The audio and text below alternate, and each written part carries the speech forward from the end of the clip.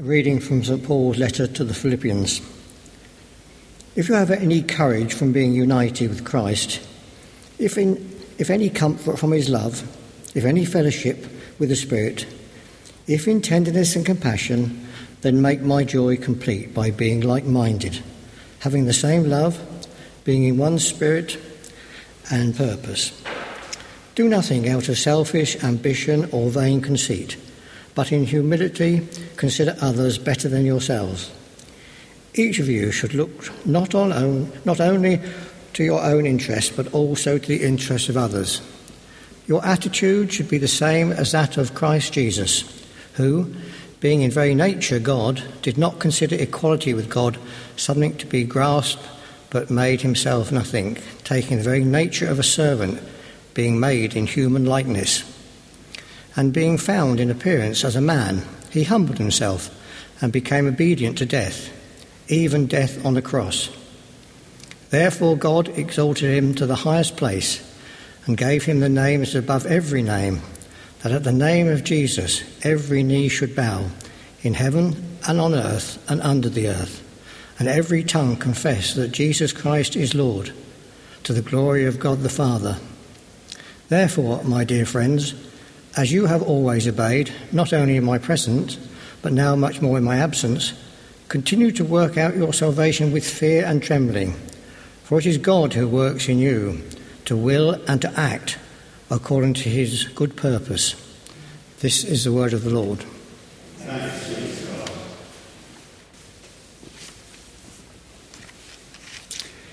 Hear the gospel of our Lord Jesus Christ according to Matthew.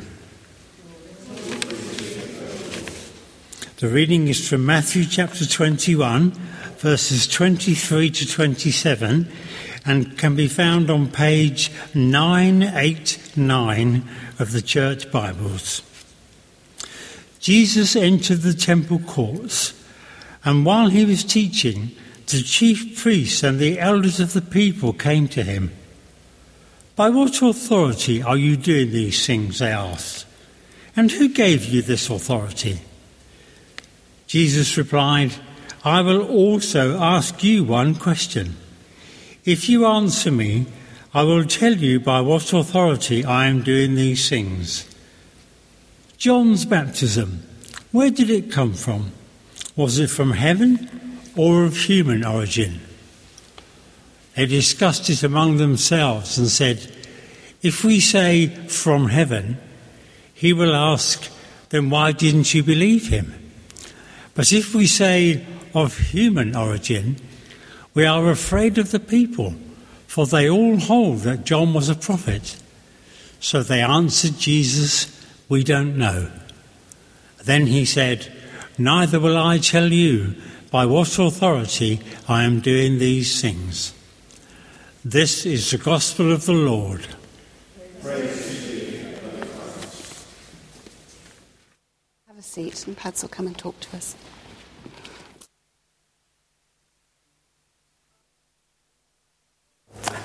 Has anyone ever given you authority? I'm sure they have at some point in your lives. And I wonder how you exercised it. In our gospel passage, the authority of Jesus is questioned by the religious leaders in the temple in Jerusalem. They're understandably nervous of him because the previous day he had arrived at the temple, overturned the tables of the money changers, declared them a den of robbers, and then driven them unceremoniously from the temple courts. They were disturbed by his behaviour, but also cautious because he had a lot of followers. And the one thing they didn't want to do was to get into trouble themselves, particularly with the Roman authorities. And so they challenged him, and they asked him by what authority he was doing such things. Well, in my experience, questioning someone's authority can be fraught with danger. I remember a time when I was, after my company had moved us back from South Africa to England, and I'd been travelling on business in Europe for several weeks, and I'd racked up a good amount of expenses on the road, and I submitted my expense form and had it signed off by my boss, who was the president of MeasureX Europe, but the expense claim bounced back from our director of finance, and it had some items crossed off it, which meant I wouldn't get paid the full amount of my expenses. And being a little naive in those days and overconfident of the fact that the president himself had signed off my expenses, I walked into the office of the director of finance and demanded that he reinstate all the expenses that I'd claimed because, after all, they had been signed off by his boss as well. This was a grave error because our director of finance's face turned absolutely thunderous and he said to me, "I am the finance director of this company, not just a rubber stamp." Except that he used a few other words that I can't repeat as well. The bottom line was I had to retreat from his office and swallow humble pie. Now, in the case of the religious leaders and Jesus, the outcome is exactly the same, although the discussion is a little more subtle. Jesus knows that if he tells the truth and says that he has the authority of God, the religious teachers will try and have him stoned for blasphemy. And so he turns the table on them, and he catches them out by turning the question around to them. John the Baptist's ministry at the River Jordan had made him a national celebrity, even gaining the attention of the ruler Herod. And so Jesus asks the religious teachers, by whose authority was John the Baptist baptizing? Was it God's or just on his own authority? And they don't know how to answer.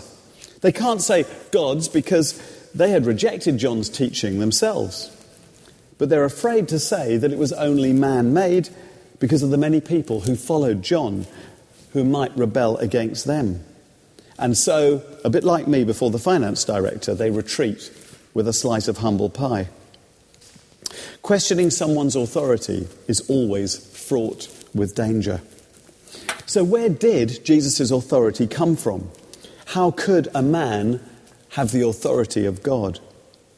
Well, that question is beautifully answered in our first reading, in Paul's letter to the church in Philippi, our first passage that we heard. Paul describes exactly where Jesus' authority comes from in a beautiful poem which begins at verse 6 and ends in verse 11. The context is Paul's call to unity and loving relationships within the church family. And in verses 1 to 4, he implores them to be grateful for the difference that Jesus has made in their lives. I borrowed the translation from the Message Bible, which I think puts it perfectly.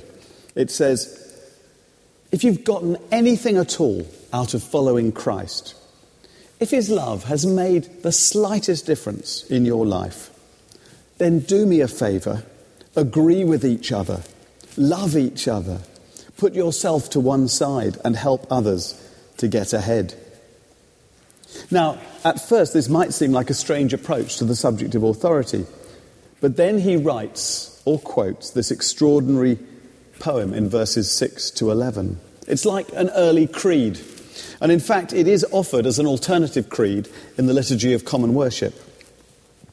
And Paul introduces it in verse 5, saying that the Philippian Christians should, in their relationships with one another, have the same attitude as Christ Jesus. And notice how Paul describes Jesus' authority. Firstly, in verse 6, he says that he is in very nature God.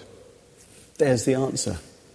Jesus is God. He is equal to God. Secondly, however, Jesus doesn't regard his position as something to take advantage of.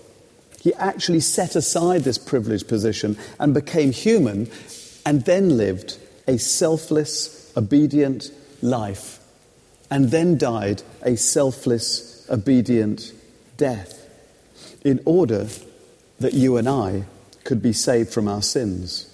And it was the worst kind of death, crucifixion. That's how far God humbled himself for us. That's how much he loves us. And thirdly, as a result of the way that he humbled himself, in order to bring salvation to the world. Verse 9 tells us that God exalted him to the highest place and gave him the name that is above every name, that at the name of Jesus, every knee should bow and every tongue acknowledge that Jesus Christ is Lord. It's staggering. This was and is so subversive. In a world where authority was based on military might, in which the only person you were supposed to call Lord was Caesar in Rome, to worship Jesus as God, whose authority had come through the ultimate action of humility, death on a cross, was and is mind-blowing. For us, it means that Christian living and leadership is the opposite of the world's understanding. For us, it's all about having the same attitude as Jesus, lowering ourselves, serving others, putting others first, laying our lives down in order that God gets all the glory. It's highly countercultural, and it doesn't come naturally to all of us. But although it is countercultural, I think it makes perfect sense if you think about it. Because the more that I see a person who is fully submitted to God, the more inclined I am to follow them and to come under their authority.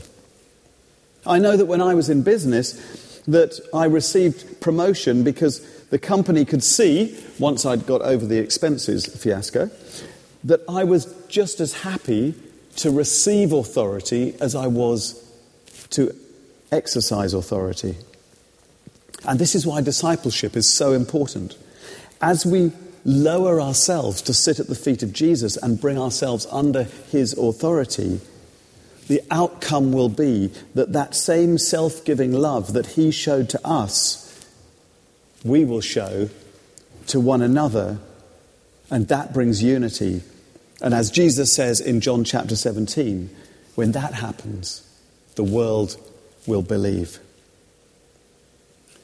Amen.